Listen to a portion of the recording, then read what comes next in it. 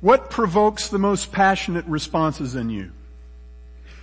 Is it when people that you don't know and don't care all that much about do certain things? Or is it when the people that you know the best and care about the most do certain things? Well, the answer is, of course, self-evident.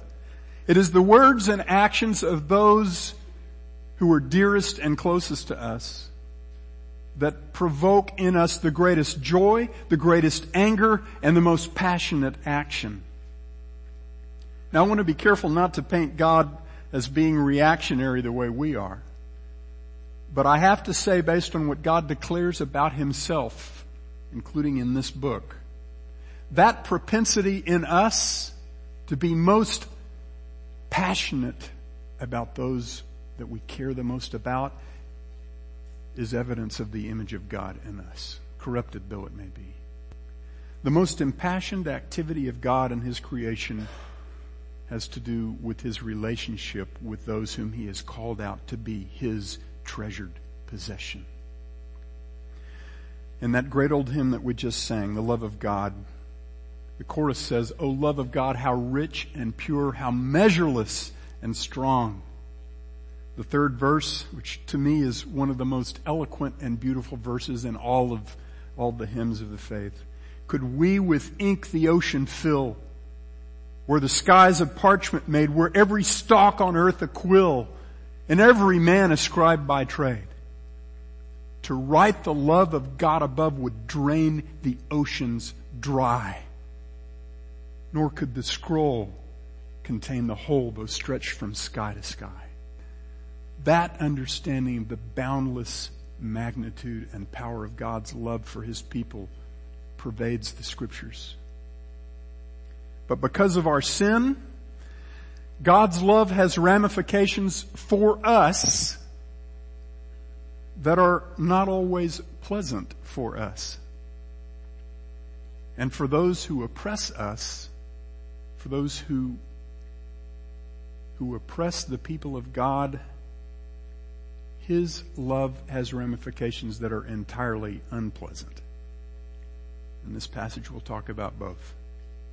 God's love is a fierce love. It's a jealous love. The bond that God miraculously creates between Himself and us as His chosen people is something that God holds dear with an exceeding jealousy. He takes it very, very personally. And if you want to know how personally He takes it, take a closer look at what He did to His Son in order to bind you to Himself and to make a people for His own possession. There are 8 separate visions recorded in Zechariah chapter 1 verse 7 through 6 verse 8. We're going to look at the first 2 this morning. First, the setting. According to verse 7, chapter 1, God gave these visions to Zechariah just about 3 months after He gave the call to Judah through the same prophet, saying, "Return to me, that I may return to you." The audience is the same group of Judahites that had started to rebuild the temple 18 years earlier after coming back from captivity in Babylon with the permission of King Cyrus, the Persian king, to rebuild the temple. But they hadn't gotten very far. In fact, they hadn't gotten past the foundation because of the oppression and the resistance that they received from other people in the land. Zechariah describes all of these visions as the word of the Lord. This wasn't a bunch of random dreams that Zechariah had because he ate spicy food before he went to bed. This was God directly revealing things that Judah needed to know about God's plan, about His intention.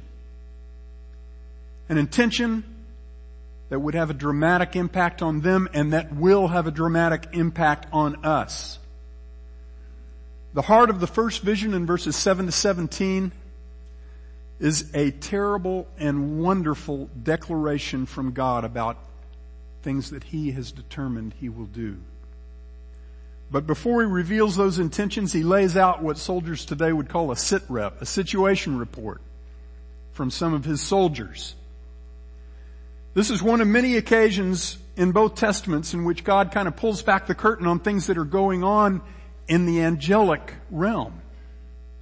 And there are many of these. One of the most well-known, of course, is when in 2 Kings 6, when Elisha and his servant are in the city, and the city is being encircled by the whole Syrian army, and they're after one man, Elisha, because he's been telling the king of Israel what the king of Syria has been saying in his bedroom.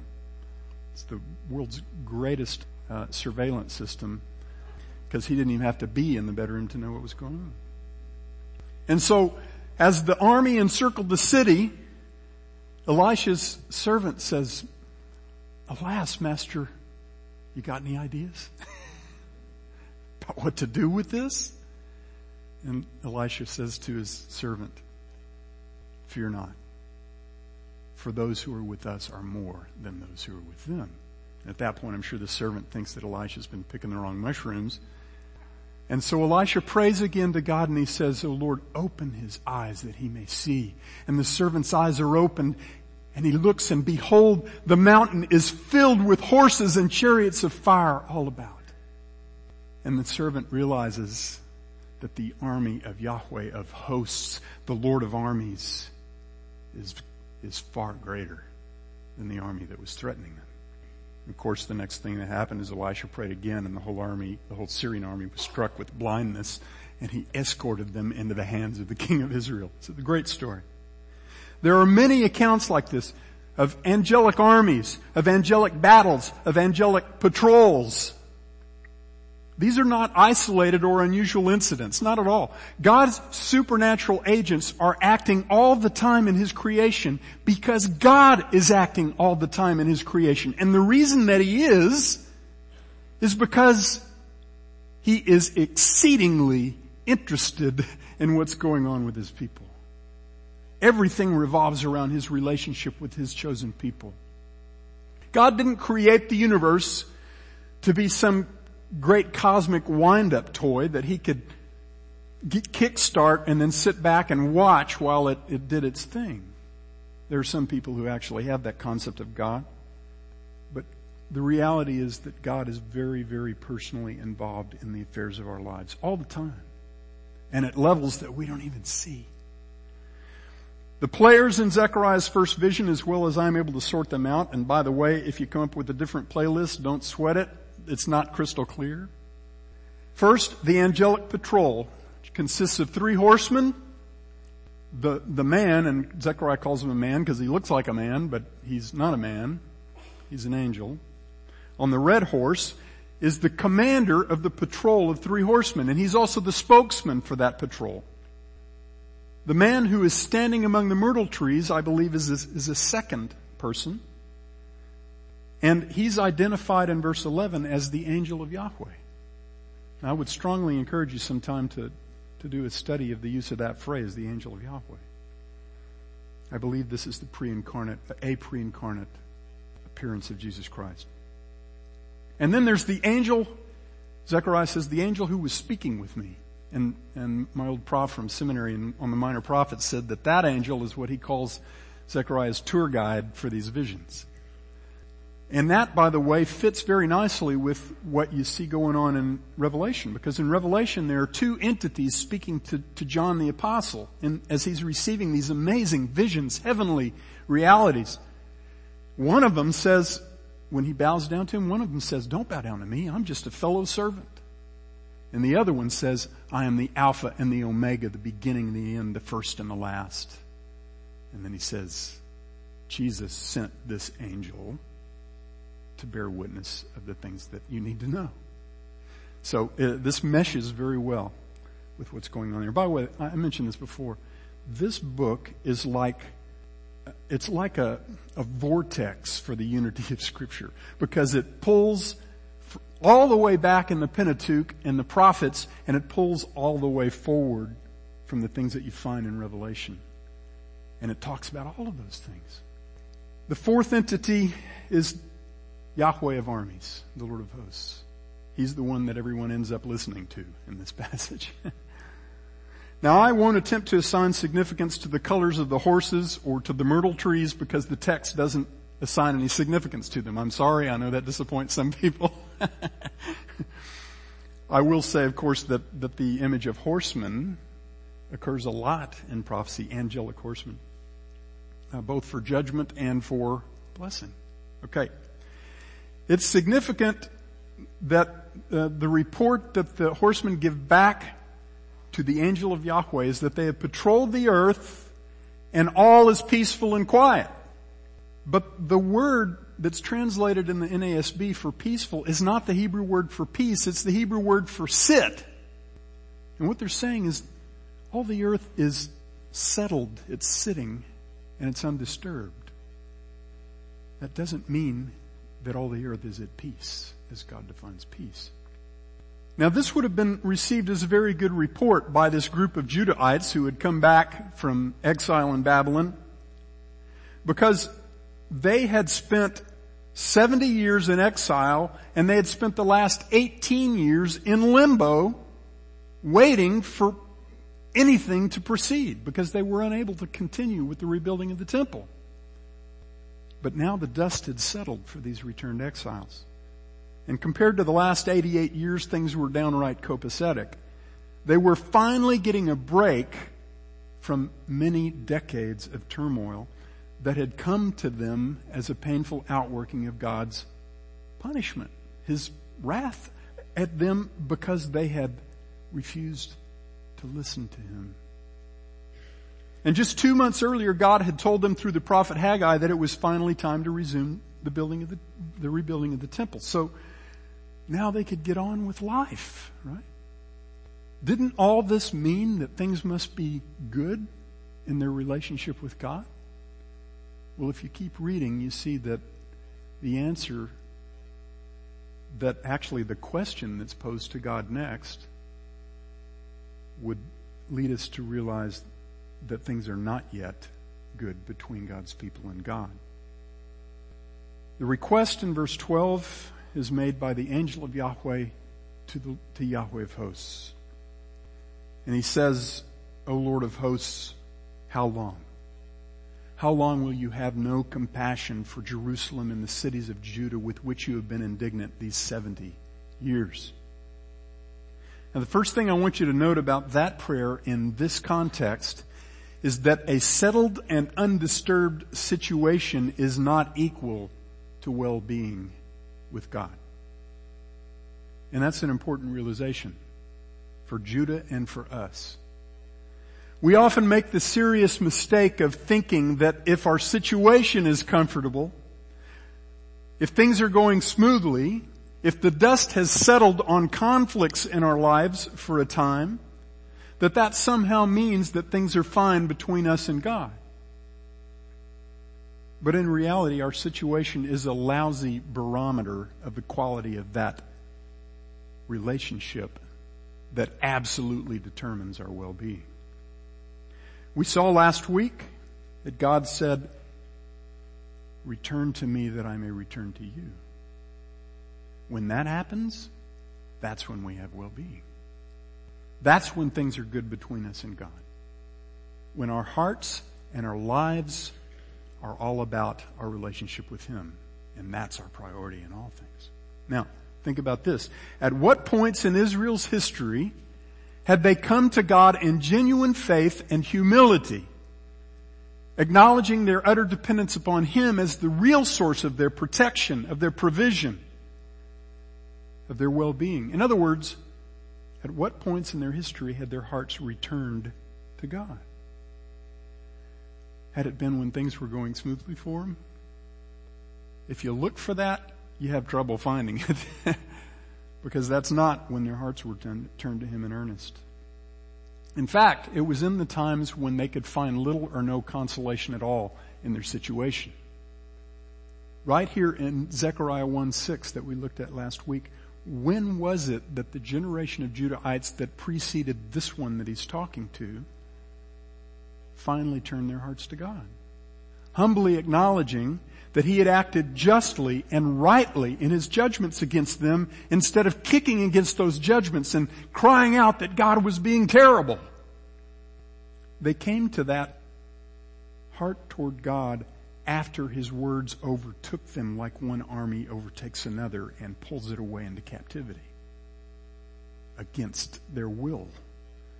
They came to that return of their hearts to God after their word had failed and his word had prevailed. And think about this. They turned their hearts to God when their situation was exactly the situation that they had been trying with all their might to avoid, when they were in captivity in Babylon. How does that relate to us? Well, when is it that we consider things to be going as they should be? Many of us spend our lives wishing away 5/7 of every week so that we can get to the weekend and things will be as they should be, as we wish they always were. As vacation time approaches, we get more energetic and we get more optimistic. And when a persistent conflict with another person that's been hanging over our head for months or maybe even years is finally resolved, everything gets better. We're greatly relieved. In fact, suddenly we're less irritable with our spouses and with our children. We feel better and more optimistic all day. We sleep better at night. Our blood pressure creeps back down to normal. And we say, thank you, Lord, for fixing things. Finally. They're finally as they should be. But are they really? The answer to that question is entirely a function of what's going on in our relationship with God and with Him alone. There is a vast difference between being blessed and being comfortable. In fact, there's a very strong case to be made from Scripture that while we're still in this cursed world and in these fleshly tents, comfort is the greatest enemy of godliness. And that's because it is such a powerful enemy against our dependence upon God. Now don't get me wrong. There is a comfort. There is a prosperity. There is a blessed situation that does indeed correspond with well-being that proceeds from God. And that's exactly what God is about to promise to His people. That situation. So we'll get there shortly. In verse 12, the angel of the Lord cries out to the Lord of hosts and he says, how long will you withhold compassion? And in verse 13, Zechariah says that the words of God's response are good and comforting words. But when you look at the next couple of verses, verses 14 and 15, it doesn't look all that comforting yet. God says, proclaim saying, thus says Yahweh of hosts, I am exceedingly jealous for Jerusalem and Zion. And if you look at many passages, that means His wrath is about to be poured out. And then he says, but I am very angry with the nations who are at ease, for while I was only a little angry with my own people, they, those nations, furthered the disaster. Now first, what does it mean that God is exceedingly jealous for Jerusalem and for Zion? And how does that declaration by God impact this immediate context? Well, throughout the Old Testament, Zion is the name for the place that God calls my holy mountain. It's the place where He says, I will install my anointed, my king. It is the location from which the king in the line of David, the perfect one, will reign forever. Just look at Psalm 2. It talks about all of those things. Now, he puts the place for the people in the place here when he says, I'm jealous for Jerusalem and Zion. We do that all the time. We say, the Pentagon released a statement today that all troops would be removed from such and such a place by next month. Or Hollywood just keeps getting further and further away from any kind of connection with what's going on with the rest of us.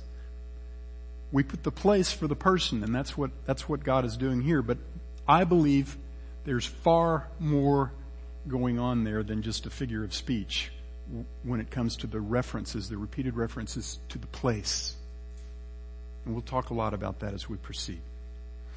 But for now, suffice it to say that God is jealous for Jerusalem because He's jealous for His people whom He has brought back to Jerusalem.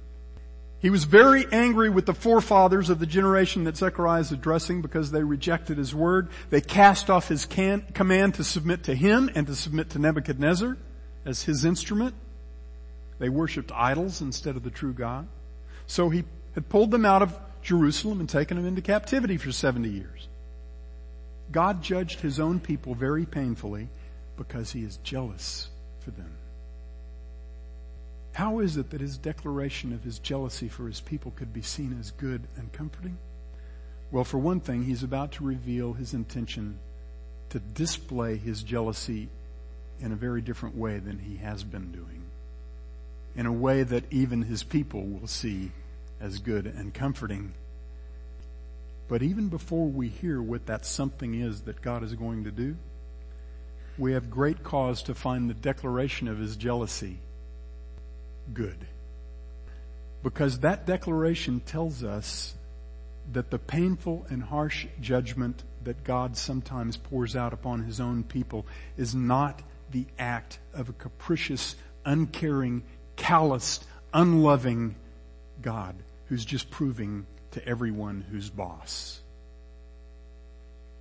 God's judgment was the act of an all-powerful God who is exceedingly jealous for the people that He delivered from slavery to be His own possession. Why does God act with such terrifying fury at times when His people persist in faithlessness and spiritual adultery? It's because God's relationship with His people is a deeply personal matter to God. God is exceedingly jealous for us. In James 4, James is speaking to those whom he calls over and over, my brethren. He's talking to believers and he says, verse 4, you adulteresses, do you not know that friendship with the world is hostility toward God? And the one who makes himself a friend of the world is the enemy of God. And then he says, do you think that the scripture speaks to no purpose when it says, He jealously desires the Spirit that He has made to dwell within us? God redeems us so that we will be His in the most personal way that those words can be understood. So that we then who are His, who've been made the objects of His perfect and jealous love, will live as His agents, as ambassadors in a fallen and cursed world to draw other men and women and children into that same jealous love. He saved us to be His and to do good so that men would see who He is. He made us so that we would be His inheritance and He would be ours. The bride in Song of Solomon 6 verse 3 says, I am my beloved's and my beloved is mine. Those words connote possession. Does it offend you to think of a man possessing his wife or of a woman possessing her husband? Well, if it does, get used to it, because that's how God presents the covenant of marriage. Because marriage is a picture of the union that He brings about between Christ and His church, between God and His own people. We have been bought by Him and we belong to Him. Being related to God by covenant is a deeply personal matter to Him, and it must also be deeply personal to us. Why does God get so angry when we turn our backs on Him to seek well-being in someone or something else? Well, married men, how would you feel if your wife told you that she had met another man and she was convinced that that man would love her and protect her and understand her and nurture her better than you ever had? Married women, how would you feel if your husband told you that he met a woman that he was convinced would love and respect and desire him more than you ever had? There are some in this room who know exactly what that feels like. Now take that feeling and amp it up about 1,000 times and then make it perfectly pure. And then maybe you'll have a grasp of the intensity of God's jealous love for His people. And that same jealousy for his people, for his treasured inheritance, makes it a deeply personal matter to him when others whom he has used to correct his people have overstepped. When they bring upon his people greater calamity than he assigned for them to bring. That's what verse 15 is about. And that's what the second vision is about in verses 18 to 21 that we'll look at momentarily. But this does not mean that kings like Nebuchadnezzar or Sennacherib before him that took Israel into captivity somehow eluded God's control over their actions. What it means is that they overstepped their assignment. They were too zealous, and their zeal was not for God, it was for themselves. Nebuchadnezzar hired the most ruthless army of that era, the Chaldean army. Very seasoned, very brutal. And he used them to invade Judah and Jerusalem, and they furthered the disaster. Well beyond what was necessary to take God's people into captivity. But from God's perspective, Nebuchadnezzar's actions were entirely within his control, and he accomplished through them entirely what he set about to accomplish. Now, God's jealousy for his redeemed people had resulted in Judah's exile. It was now going to result in God's judgment against the prideful nations that he had used to bring about that exile. But there was yet another demonstration of his jealousy that was going to unfold according to this vision. In verses 16 and 17, God reveals that his jealous love for his people is going to be demonstrated in a very different way than he showed it to their fathers. He says, verse 16, "Therefore thus says the Lord, I will return to Jerusalem with compassion. My house will be built in it. A measuring line will be stretched over Jerusalem," and that's a picture of measuring the city so the people will know what they're getting. "My cities will again overflow with prosperity, and the Lord will again comfort Zion and again choose Jerusalem." In verse 16, God directly replies to the question that the angel of Yahweh posed to him in verse 12. "How long, Lord, before you show your compassion to this people?" And his answer is critically important. God's answer is, "My compassion will come to you when I come to you." You want to know and to experience God's compassion, then you have to know and experience God. We measure God's compassion by all kinds of things, and he has displayed it in history in many different ways. But God declares that the greatest outworking of his compassion toward us is the restoration of his presence with us.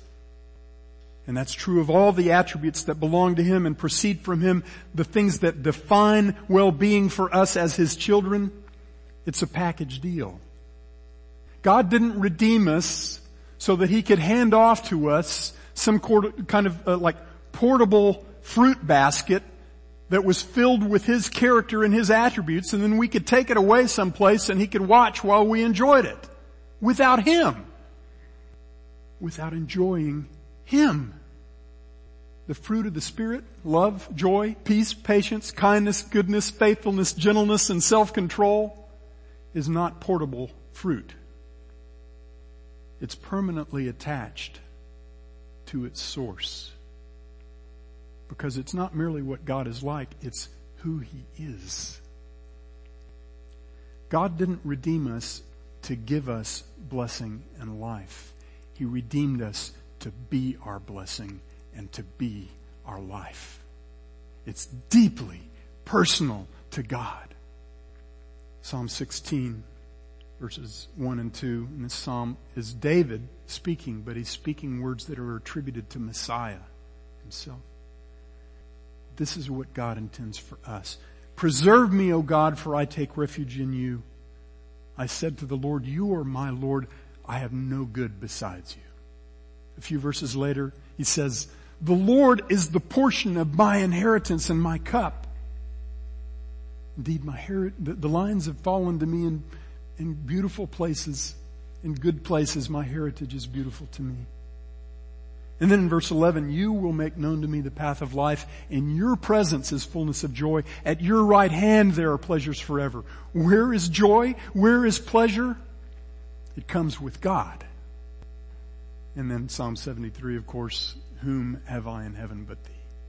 And besides thee I desire nothing on this earth.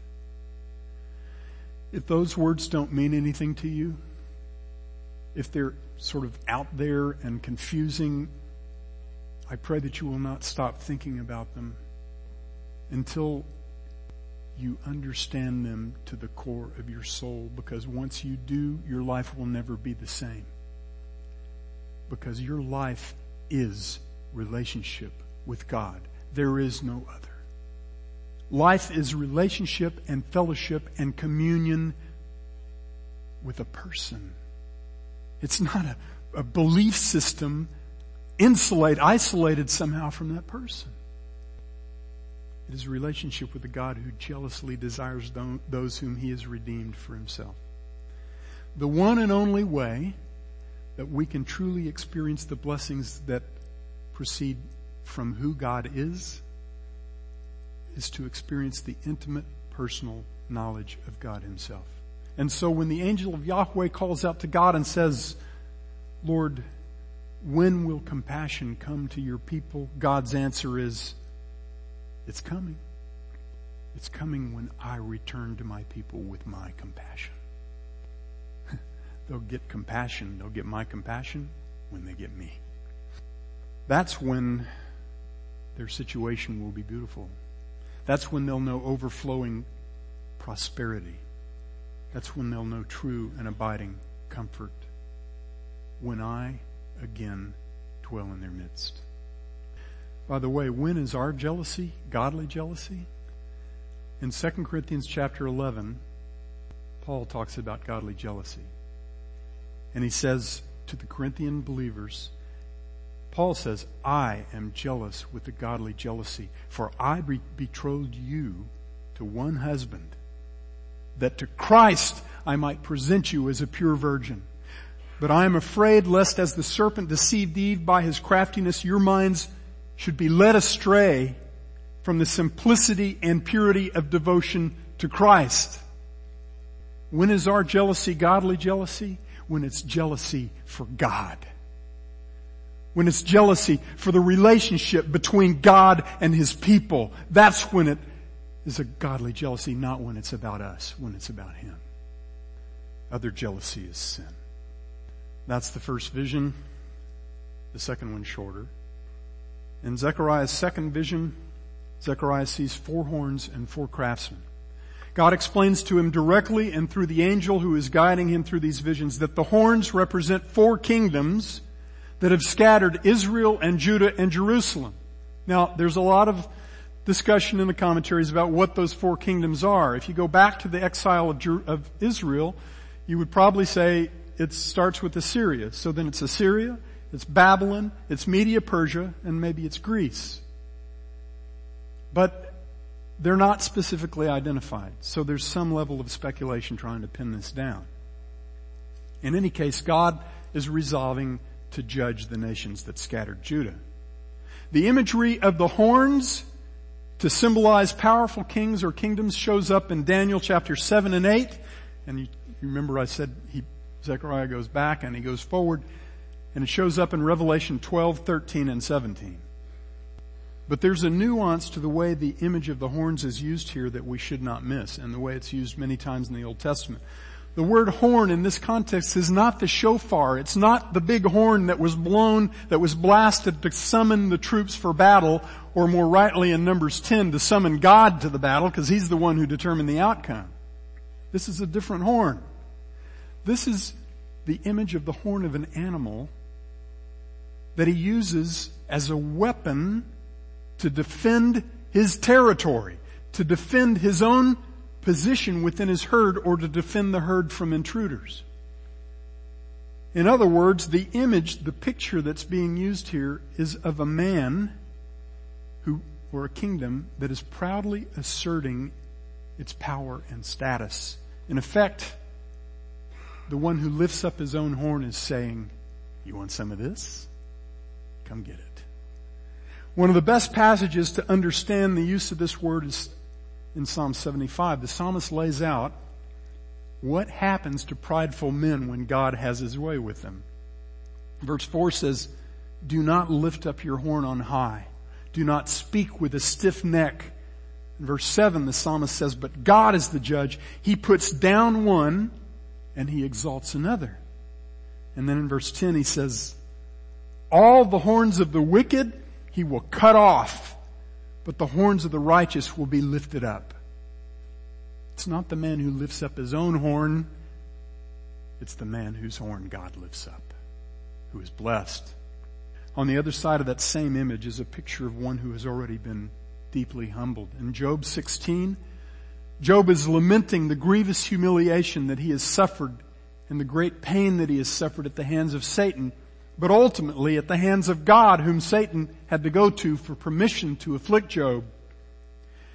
In chapter 16, verse 15, Job says, I have sewed sackcloth over my skin and I have thrust my horn in the dust. If I was lifted up before, I'm not anymore. In this vision, God is revealing to Zechariah how he will work out his very great anger that he declared in verse 15 against the nations that furthered the disaster against his people, Judah. In the vision, Zechariah then also sees 4 craftsmen whom God says he is sending out to terrify those 4 nations and to cast down or throw down their horns. In 2 Kings 12 verse 11 and 2 Chronicles 24 verse 12, the craftsmen are the carpenters who were charged with repairing the temple under the reign of King Joash. And that would have been the last historical precedent that this group had for how that word played out. The carpenters who were charged with repairing the temple. Now I suspect that God's use of this image at this point is a wonderful demonstration of irony, and that it's very much connected with the rebuilding of the temple that God has just instructed his people to resume. For the last 18 years, the Judahite exiles had been back in Jerusalem, but they had not gotten past the laying of the foundation of the temple because the people in Jerusalem were nasty. They were mean. They were powerful. Now, as the Judahites began once again to rebuild the temple at God's command, God declares through this vision that he's going to send out the angelic equivalent to carpenters, and they will cut off and cast down the horns of the nations that had decimated Judah. I called this vision the carpenter's smackdown. For the returned exiles in Jerusalem, this had to be seen as a wonderful word from God. It'd be hard to find anyone on the face of the earth at that point that had been more humbled than this group of people had. But God declared to them through Zechariah that he was going to humble the exalted and he was going to lift up the humble. And that's one of the most prominent themes in all of Scripture. Read the Song of Hannah. Read the words of Mary to Elizabeth. Those who lift up their own horn, those who exalt themselves in the face of Almighty God will be brought low. They will be cast down. You can count on it. Those who humble themselves before God and those who have been humbled by God because of his jealous love for them will be lifted up. And you can count on that too. God's people, by his design, are a humble and humbled people who delight in exalting him, not in exalting themselves. Jesus Christ suffered a humiliation greater than any man has ever suffered because of how far he was brought down for our sakes. And he suffered that humiliation in order that he might lift up out of the dust of death and darkness those who had been trodden down in this life, and so that he might be the horn of their salvation.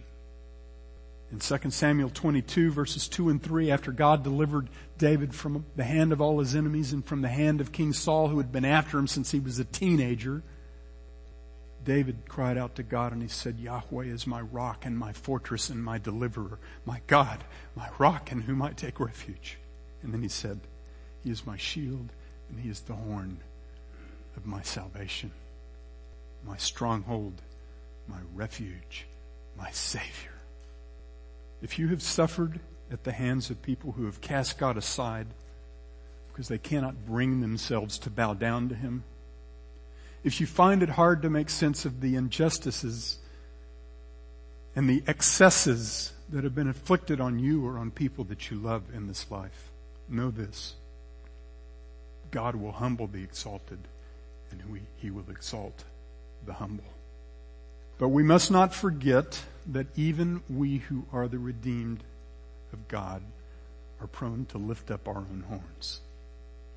In the same chapter in which James tells us in chapter 4 that God jealously desires the Spirit that He has made to dwell within us, he goes on to say this, verse 6, but He gives a greater grace. Therefore it says, God is opposed to the proud, but gives grace to the humble. Submit therefore to God. Resist the devil and he will flee from you. Draw near to God and He will draw near to you. Beloved, that should sound familiar. Return to me and I will return to you. He goes on, cleanse your hands, you sinners, and purify your hearts, you double-minded. Be miserable and mourn and weep. Let your laughter be turned into mourning and your joy to gloom. That's not the normal Christian life. That's what the Christian should experience when he is committing spiritual adultery with the world, when he is putting one foot in the world and thinking that the other foot in God is sufficient. Because it's all God or it's nothing. There is no life that is a mixture of the two. And then he says, humble yourselves in the presence of the Lord and He will exalt you. We do not have an unfeeling, uncaring, unloving God. The reality is as far from that as it can be. We have a God whose passion for His people makes every passion that we have seem tame by comparison. How can we ponder the torturous and humiliating death of His beloved Son in our place? How can we ponder the separation that His Son experienced from Him after an eternity of fellowship and love and communion for our sakes, and come to any other conclusion about the nature of God's love? The love of the one true God is a fierce love. It is a jealous love. God He bought us for Himself at the greatest of all costs. And you can be assured that He will protect and He will guard His relationship with us with the same ferocity that a shepherd employs in defending his sheep against every predator. When we turn away from God, when we think that we can push Him aside and go about our lives without Him as our life, when we exalt our word over His, when we seek fulfillment or security or love or any good thing in anyone or anything other than God, we can be assured that His gracious and absolute claim over our hearts and our lives as His people will prevail, even if it hurts a lot. And beloved, that is our beautiful situation. Dear Father, we thank You. It's hard to even know how to begin to thank You for Your love, Your jealous love, Your fierce love. How is it, Lord, how is it that You could look upon us, upon our rebellion, upon these enemies, these helpless, lost, sinful enemies who were lost and dead in sin, and determine to make us the objects of Your exceedingly great and jealous love? How could that be? We cry out sometimes to You, Lord, and we say, Lord, why are You treating us this way? And we should be saying, how could it be that You would care enough about us to treat us this way? How could it be that You would love us enough to reach into our lives at the most detailed level of all of our relationships and all of our circumstances and use all of the things that are happening in our lives to conform us to the image of your Son, that you might be glorified in us. How could that be? I pray, Father, that every person here will walk away today with it, at least with a more profound understanding of the fierceness of your love, and that we would respond rightly to that knowledge. We thank you and praise you in the name of Jesus Christ, who made us the objects of your love. It's in his name we pray.